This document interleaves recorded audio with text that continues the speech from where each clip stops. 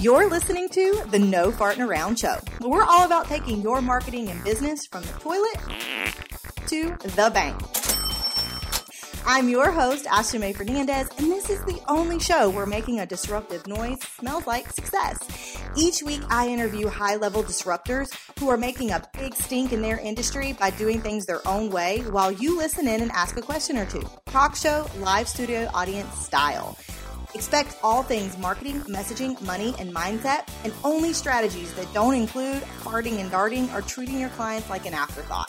So if you're ready to stop farting around and actually scale your business, let's cut to the cheese and get on with the show. Hello, everyone. Oh, my goodness. I'm very excited about today's episode. I know I say that on every episode, but I'm really, really excited about today's episode.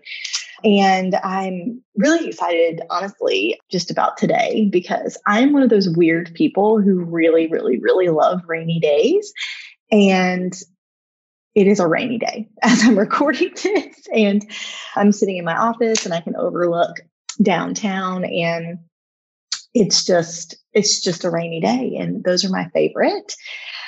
I am a little tired, however. For those of you who do not know, I have an 8-month-old, and her name is Clara, and she is going through a sleep regression, I'm sure. And oh my God, she woke up at least 4 or 5 times last night. And so Mama is pretty tired today. And we also had a huge thunderstorm last night. So the power went out. So my 3-year-old, the light went off. And so then she comes in and is scared. So it was a rough night in the parent department last night, but I'm here, I'm recording this. I'm really excited to talk about the second reason why you're attracting clients who can't afford you.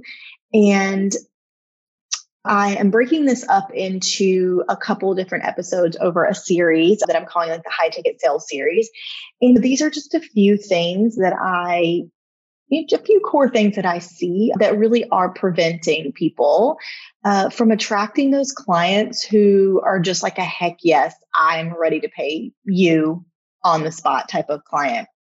And so last episode, we talked about offer structure, really. And if you have not listened to the episode, go back and listen to it. And as I was thinking about this episode and recording this episode, I even went back and listened to the last episode to see if there was anything I wanted to add, because that tends to happen with me. I will start to talk about something, and then like a couple days later, I'm thinking about it again. And I'm like, oh, I wish I would have said that. Or, oh yeah, I need to add that. And anyways, it was something that I was like, okay, let's make notes to do on this episode. And then what ended up happening is I made notes, and now I cannot find them because I usually write them on my Remarkable, and my Remarkable was dead. Remarkable is like a digital kind of tablet that feels like paper. I'm obsessed with it, and I write everything on it. And so I wrote all my notes actually on a sticky note, and now I can't find the sticky note. So I'm just going to try and do it from memory, I guess you'd say. But what we're going to be talking about today is, again, the second reason why you're attracting clients who can't afford you. And before I actually even talk about the second reason, I want to talk about really what I mean when you're attracting clients who can't afford you, specifically because I'm talking about people who have a high ticket offer. And you might be wondering, okay, what do you consider a high ticket offer? For me, it honestly depends on what the offer structure is. It's kind of what we talked about last time, right? If someone has a year-long coaching program and they're charging $5,000, to me, that's not high ticket, right? Like you're doing it for a whole year, that's not high ticket. If you were doing it for a month and it was $5,000, then yes, I would consider that a high ticket. So I think it really depends on the other factors within that offer, correct? And so when I say high ticket, we kind of have to preface really what determines that high ticket. And that is what I think determines a high ticket. I did have a question about that from the last episode. And I will say this too, guys, just to celebrate this. If you do not follow me on Facebook or LinkedIn or Instagram, which I'm more active mostly on Facebook and LinkedIn now versus Instagram. But I shared that this podcast hit top 50 on iTunes in the marketing category. And I am so freaking pumped about that. So anyways, I just wanted to throw that little shameless plug in there to celebrate. And if you are someone who has left me a review, thank you. Thank you so, so much. I really appreciate those.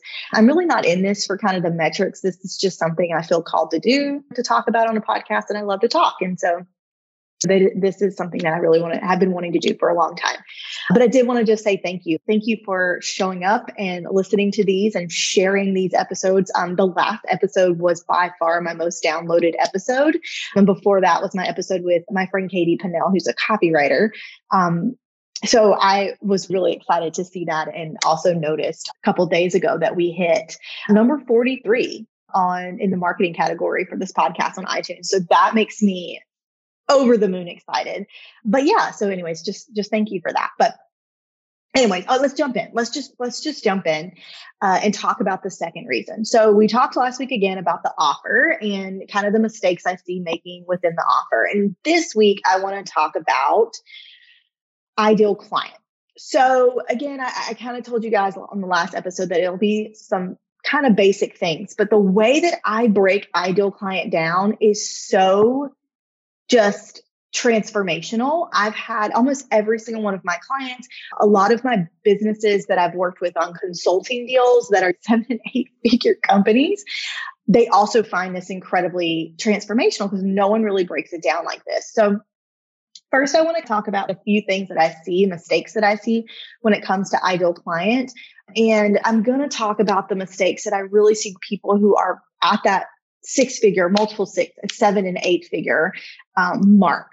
So one of the biggest mistakes I see when it comes to their ideal client is they obviously aren't making it specific enough. But when I say they're not making it specific enough, I mean that they're not focusing on the different core aspects of marketing when they're talking to that ideal client. So let me just preface that. So there are, 4 different kind of categories when it comes to marketing, right? We have consumer behavior, we have psychographics, we have geographic based on location. And then we also have demographic, right? Are they female? Are they male? What's their age range? All of that. So a lot of times people get the demographic and the geographic pretty well, but where they really, really, really don't go deep enough is the consumer behavior, demographic, or the psychographic. That's where my bread and butter is really focusing on that psychographic. Because if you've listened to this podcast, I've talked about this before, in which the way that our brains operate is that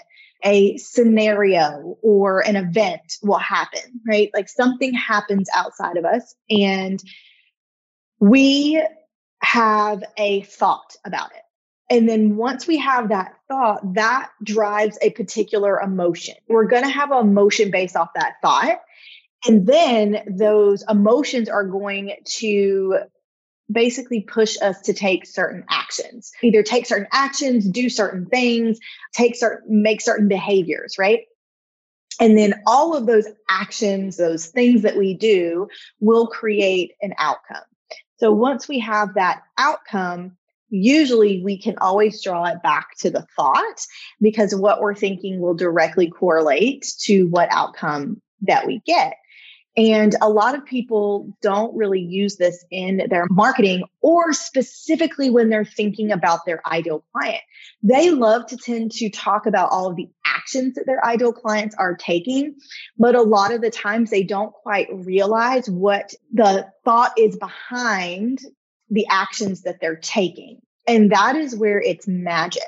And that is really what I focus on when it comes to looking at your ideal client. And it's really important to know that, because someone can take the same action, but have 2 very different mindsets.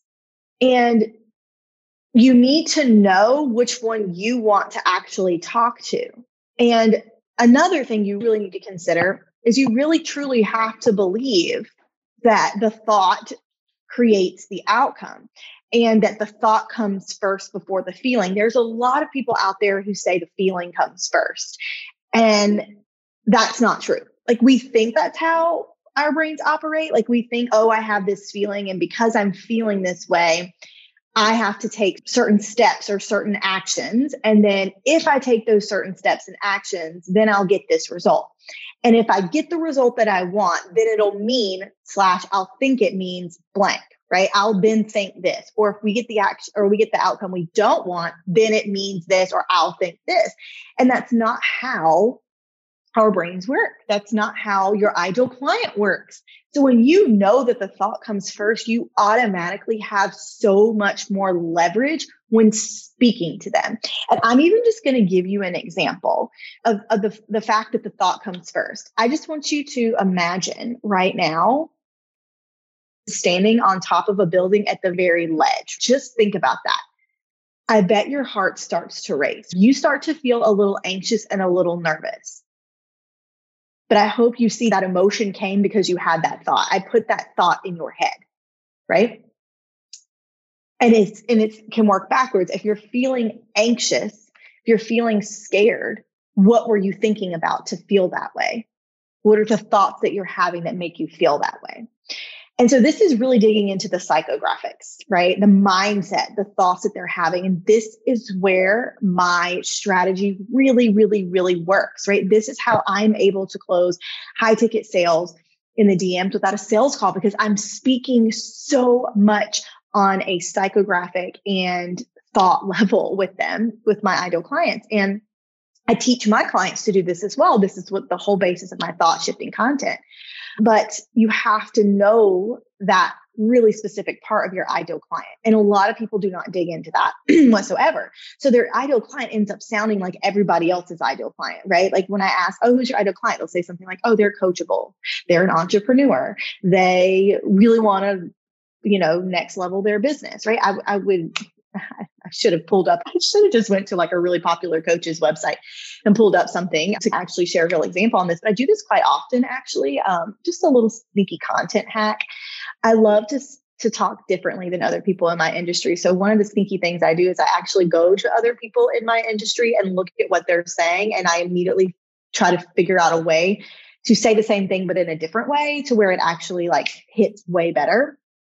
Because a lot of the times, which we actually will talk about this in another episode in this series, I see a lot of people create what I call duh content, because it's like they're telling their ideal client what they already know. Like it would be, I use the example a lot, it'd be like a email marketing strategist telling you email marketing is not dead. Well, duh, your ideal client already knows email marketing is not dead, because if they thought email marketing was dead, they wouldn't be looking to hire you. Like it's duh content. And a lot of the times people create what I call duh ideal clients. They're like, let's say they are an email marketing strategist. They're like, oh, I work with people who have email lists. Well, duh. like we need to get a little bit deeper than that. Yeah. So the way that I actually dig down into this is I've created what I call my 4A process. So I basically look at 4 different categories when it comes to your ideal client. So the first category is the assets. What assets or resources do they already have in place that make them a great fit for your offer? So this is an example. Let's say you are a hiring strategist or a team strategist, something you help entrepreneurs build out teams. Asset that your ideal client would already have is maybe they already have 2 people on their team. So maybe they've hired before and they've fired before. So they've already gone through the hiring process. They already kind of gone through the process of elimination of who they want and who they don't want, right? It would be a lot easier if someone has already gone through the hiring process first, if that is something that you really want, right? If you have to teach them from the beginning, the basics of what it means to hire somebody, it might be a little bit more difficult for you. So your ideal client, you could say, oh, an asset is that they already have 1 or 2 people on their team, or they've already hired and fired someone on their team. And now they feel stuck and they don't really actually know how to hire effectively because they've tried to hire themselves and it hasn't been a good fit. So that could be an asset. Another asset could be they're already at multiple 6 figures in their company. And the reason why with that is because you would have to say, all right, well, I want to make sure that they are setting up their employee or their team member with the correct amount of salary that they should have based off the industry standards, right? Like if you're at $20,000 in your business a year and you're trying to hire someone, you're going to try and pay them something dirt cheap. Like they're obviously not even going to hire you to help hire, right? So you have to know what is the assets that they have in place. And I'm using a different example, another asset, let's say email marketing strategist, because I love to use that example because it's so easy. An email marketing strategist asset would be they already have an email list of at least 1,000 members. They already have an open rate of, 40%. They've already made a certain percentage of sales from their email list. Maybe they make 20% of their sales from their email list. That would be an asset. It's something that you can tangibly measure. So that's the first A. The second A is actions. So what actions have they already taken in their business prior to learning about you? What actions have they already taken? So this could look like, let's say you're a launch strategist. They've already had a successful launch prior to hiring you, right? Because that might fit into your process, right? Like your process could be looking at the data of their previous launch and figuring out how to increase their retention rate or increase their conversion rate. And so you would kind of need that data. Maybe you don't work with someone who is just launching for the first time. That would be an action that they've already taken. What other actions have they already taken? Let's see, maybe they've already invested in Facebook ads, right? That could be an action. They already have their Facebook ads accounts set up. They've already, maybe their actions, they've already hired a copywriter or they've already created all of the landing pages for their launch. That would be an action that they've already physically taken. Right? What is something in their business they've already taken? A mindset coach, let's say you're a mindset coach, an action that they've already taken is let's say they've already worked with a coach previously. Maybe they've already done some type of, self-development before, right? Like maybe they've done therapy or something. I'm not sure, but that would be an action that they've already taken. So for me, like just using my business as an example, when it comes to the assets, I usually work with people who have hit the 6-figure mark for my Shift to Sell program. They're either right at that 6-figure mark or they've already hit it, right? And another asset is they already have content that they've created. So can go in and help repurpose that content and shift it with my thought shifting framework. Another asset would be they usually have teams. They usually already have a team, like a VA or an OBM, and they've already worked with a business coach before. I really enjoy them to have a business coach. Some of the assets too on like my other end on my consulting deal, they already have sales teams or they already have a marketing team in place. So it's a lot easier for me to go in and actually look at like consult with the VP of sales or the VP of marketing, right? To be able to go in and see where their bottlenecks are and where we can increase the revenue. So those are the assets really for my ideal client.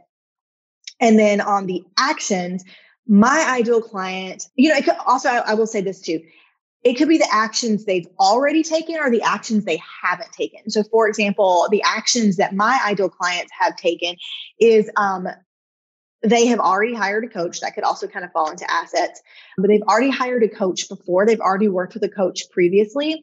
And then another action that they have already taken is they've already done some type of copywriting training. They already know the basic skills in copywriting. The next A is their abilities. And some of these kind of overlap a little bit, but that's okay because sometimes our brains just need you to ask it in a different way to be able to pull out different answers, right?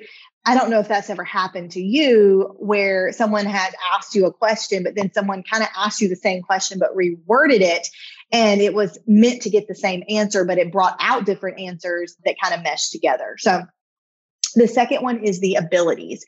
So what abilities do they already have? What are their skills that they already have? So this would look like my ideal client already has the basic copywriting skills, the basic content skills, the basic sales skills. They already know how to sell.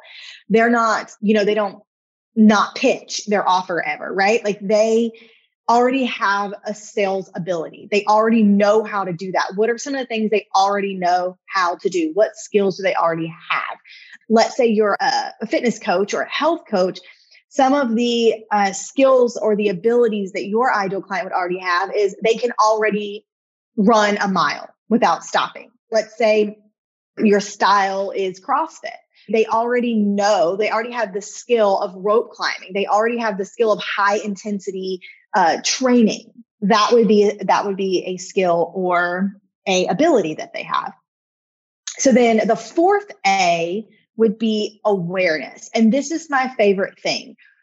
When I say awareness, what knowledge / mindset hurdles have they already overcome? Let me give you a prime example. And I'll preface this by saying, when you start to do this over time, it will get a lot clearer because you'll start to notice, I don't want to attract someone with that mindset. Don't want to attract someone who's not aware of this, right? So for me, for an example, when I first started my program that I have now, it was a different name, but it's basically the same program. I've just tweaked it a little bit, but my program Shift to Sell, I was attracting people who were really afraid to charge a premium price for their service, right? Like they were coming to me and they wanted to charge a high ticket, but they had a mindset block of my offer is not worth this high ticket price. And I realized I did not want to tackle that mindset. I didn't want to jump on calls and feel like I had to come over all of these mindset blocks for them to have the confidence to actually pitch their high ticket offer.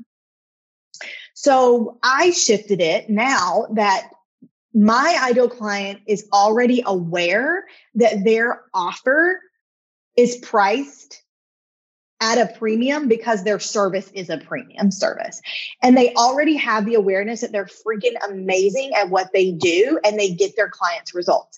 I don't want to, and again, we've all been there, right? Like we've all had that imposter syndrome and it does happen, new level, new devil. For my particular offer, I wanted someone to come in who already had a high ticket price tag on their offer. And they already had that awareness that my offer is worth this price and I'm really amazing at what I do. So that was some of the awareness. I also wanted them to have the awareness that the algorithm really doesn't mean crap. Like, I don't want my ideal client coming to me and boo-hooing saying the algorithm is against me and I'm not making any sales because the algorithm sucks. No. Like they already have the awareness that to be successful in business, you have to actually go out and build intentional relationships and not just sit back and rely on a algorithm and then blame the algorithm when you're not getting the clients. I didn't want that. I needed them to already have the awareness of what it actually takes to go out and network and build these high ticket relationships. So that was an awareness that I would have. So again, the 4 A's are assets, actions, abilities, and awareness. And when you break these things down, I kid you not, you will be so blown away on how much clarity you have on your ideal client. And again, some of these can overlap and that's totally okay. Let your brain just dump everything. And then what I actually do after I have my clients go through this kind of 4A mentality, I have them write all these things down. I then have them go and look at their top 2 or 3 amazing clients that they've worked with. And I have them run this through their clients. I say, okay, what assets, what actions, what abilities, and what awareness did your best fit client have? And then we can do the opposite too. What do you wish they would have had? And write that down. And this, I'm telling you guys, it gives you so much clarity. I have them do it with their top 2 or 3 best clients. And I also have them do it with their top 2 to 3 worst clients. And I want to say, when I say worst clients, I don't mean that they technically have to be horrible clients, but maybe they were the clients who didn't get the best results that you knew they were capable of. When you dig into these specific as to why they didn't get those, it's game changer. Because a lot of the times we don't actually take the time to dig really hard into the data because we think data might just be numbers, right? Like we just think, oh, okay, well, that client didn't get the results. We never really analyze why. I actually love when things don't work out. Like I love the negative data because it really gives you the opportunity to pivot and change. And it gives you the awareness of like, okay, that was something I do not want my ideal client to have. So what part of my messaging, what part of my content spoke to that? So I'm going to give you even just a really big example of this, because just this week, I'm working with my copywriter to update the copy on my website. And we were looking at the old copy on my website, and I just could not help but laugh because when I had that copy, the caliber of client that I was bringing in was not the caliber of client that I wanted to bring in. And I realized when I sat down and did my 4A method with my own ideal client, I realized that the messaging I had did not line up. And I'll give you a prime example. One of the lines in my old copy was, you're creating amazing content, but you're shaking your fist at the algorithm because no one's actually seeing it. And I laughed because I'm like, oh my gosh, no wonder I was attracting people who kept blaming the algorithm. But now I know that.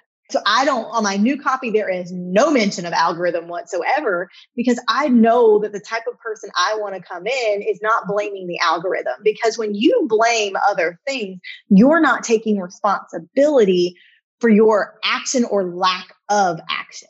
And I want my ideal client to know that the reason that they are where they are in their business is because of their action or lack of action. They already know that. They take responsibility of their actions and their business. And that's a really big thing for me. And here's another thing.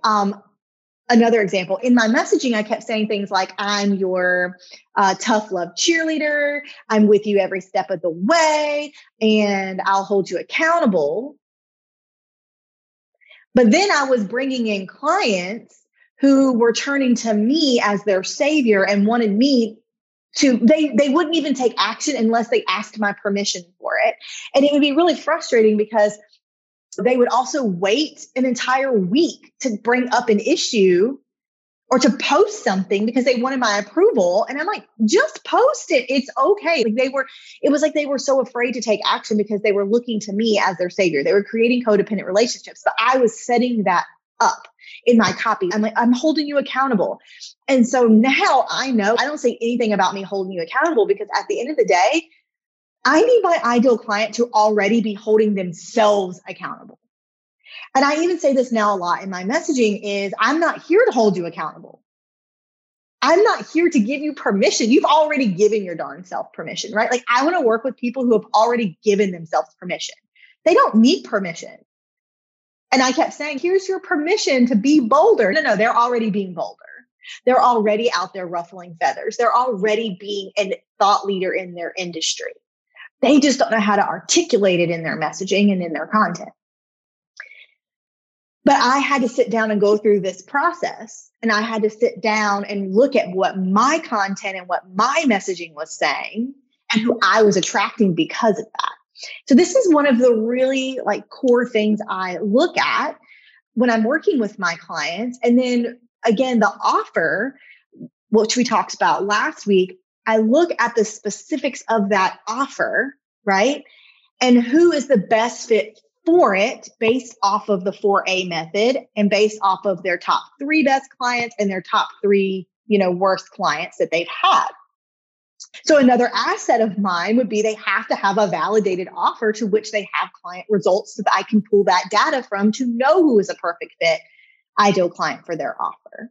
So that's another asset that my ideal client has. And so it all kind of goes in tandem, but those are really one of the biggest things that I see when it comes to ideal client. I'm going to hit on one last thing and then I'm going to end the podcast so it's not super long, but one last thing that I see a lot of, and I will just go on record to say, I am not a huge fan of ascension models. And what I mean by ascension model is having a low ticket, a middle ticket, and a high ticket offer to which you think your clients are going to buy all 3. I don't love that because when you're trying to focus on bringing clients in at various stages, your messaging is going to be all over the place, right? So for me, I think you should have one core offer. Mine's the shift to sell.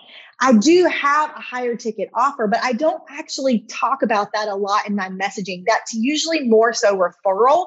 Or if someone comes to me who is maybe in the middle or like they're they need a little bit more than what my main offer presents or achieves, then I'll talk to them about the consulting offer. And I don't have a low ticket offer because when you have a low ticket offer and you have a middle tier offer, your messaging is going to be all crazy. It's not going to be cohesive. You're going to be talking to two different people at two different stages, and you're not going to be known as someone in a very specific stage, right? So I don't love ascension models in that regard. Now, do I think ascension models work to some degree? Every strategy will work, right? Like I will tell you, listen, every strategy will work. It just depends on who you're actually marketing that strategy to and the way in which you're marketing that strategy. So I'm not going to say ascension models don't work. I just don't love them. I don't love them, especially for my expertise and what I'm helping my client achieve. Because we want to be so dialed in on who is the best fit for their particular high ticket signature offer. Okay. So the reason why I brought that up is because I see that mistake when it comes to ideal client is that they're trying to talk to the same kind of typical ideal client, but at a different stage in their business. And then what ends up happening is they start to market to someone and trying to convince them or bring awareness that person has the problem that you solve. I actually hate this. I do not think that you need to make your ideal client aware of what problem you solve. They should already be aware that they have the problem you solve. How much easier would it be to talk to someone who's already aware that they have the problem that you solve? Like, just think about that. There would be no convincing. There would be no educating. It would literally just be you positioning yourself as the person to solve the problem that they know they already have. And when you start to actually create messaging from that clarity, your messaging skyrockets as an authority. You start to sound different than everybody else because you're not focusing on educating and making them aware. You are showing up as the thought leader in your space and why you're the person they need to hire. And you automatically start to talk at a higher level and from your expertise, you start to show it off because you're not telling them email marketing is not dead. They already know it's not dead. Like, I love just using that example because I see it all the freaking time. I'm like, right? Or a Pinterest strategist saying, well, you need to be on Pinterest. They already know that. Why aren't they on it yet? Or maybe they're already on it, but they're not using it as effectively as they should. How do they think they should be using it? And how can you bring awareness to why the way that they're using it is not the most effective way and shifting their thought about it, right? That is where there's gold. That is where the magic happens. But you have to know your ideal client so specifically to make that happen. So I kind of want to rant here. Oh, I get so fired up about these things, guys. And I have to tell you, just even from a personal level, this has been very transformational for me. And it's always getting clearer. Every single client I have, I go back to this 4A method and I tweak it. Every single client that I've worked with, I go back and I tweak it. And it's really awesome to see the clarity and see how much it's changed with every client that I've worked with. And, again, a big mistake that I used to make is I would say, oh, you want more leads. And so I'd be attracting people who we would create content that would get them leads, but they didn't have a sales skill. What's the point of me helping you get all these leads if you can't actually close them? So then that became part of the abilities, right? Like they already had a sales ability. They already knew how to close a sale. So there was just all these things. And then another one too, I had a client, oh my God, love her to death, but she basically was like, I don't like creating content. After she was working with me for 2 months, she was like, I just don't like creating content. Well, then why in the world did you sign up with someone who was going to teach you how to create thought shifting content if you didn't like creating content in the first place? So then I had to make that this was like a year or two ago. I had to make that a criteria that you were already creating content, that that got lots of engagement. You already had some type of community built up, or you were not afraid to actually make connections with people. I want the people who love to make connections. That's me. That's every single one of my clients. I can't tell you how many times my clients are like, oh my gosh, I was on a call with so-and-so today, and he connected me with this person, and she connected me with that person. And oh my gosh, I have this big opportunity. Like, I need my ideal client to know that relationships are everything in business. A lot of my ideal clients also came from corporate as well, because they also know the environment of networking. They're not afraid to network. They're going to conferences. They're actually engaging with other people. They're building a community, not an audience. That's a really big thing with my ideal clients as well. So again, this has all gotten clearer over the years and with every single client that I have. And this also has dictated the messaging for my offer and then positioning my offer to fit the best fit client for it. This is why I did offer first, because I do think offer comes first. I don't believe you should have an offer that has parts of it that you don't love doing. Like, you can meet someone where they're at. They could already have taken action prior to working with you. And this was really funny because I was on a call with my client one time, and it was just like this aha moment for her, where she was like, yeah, when I first started working with this client, it was really, really tough. And like, it was a 6-month contract that she had. And she was like, yeah, for the first 3 months, it was really tough. But then she had just this breakthrough after the 3rd month where it became a lot easier. And I said, okay, what were those mindset things you had to overcome in those first 3 months?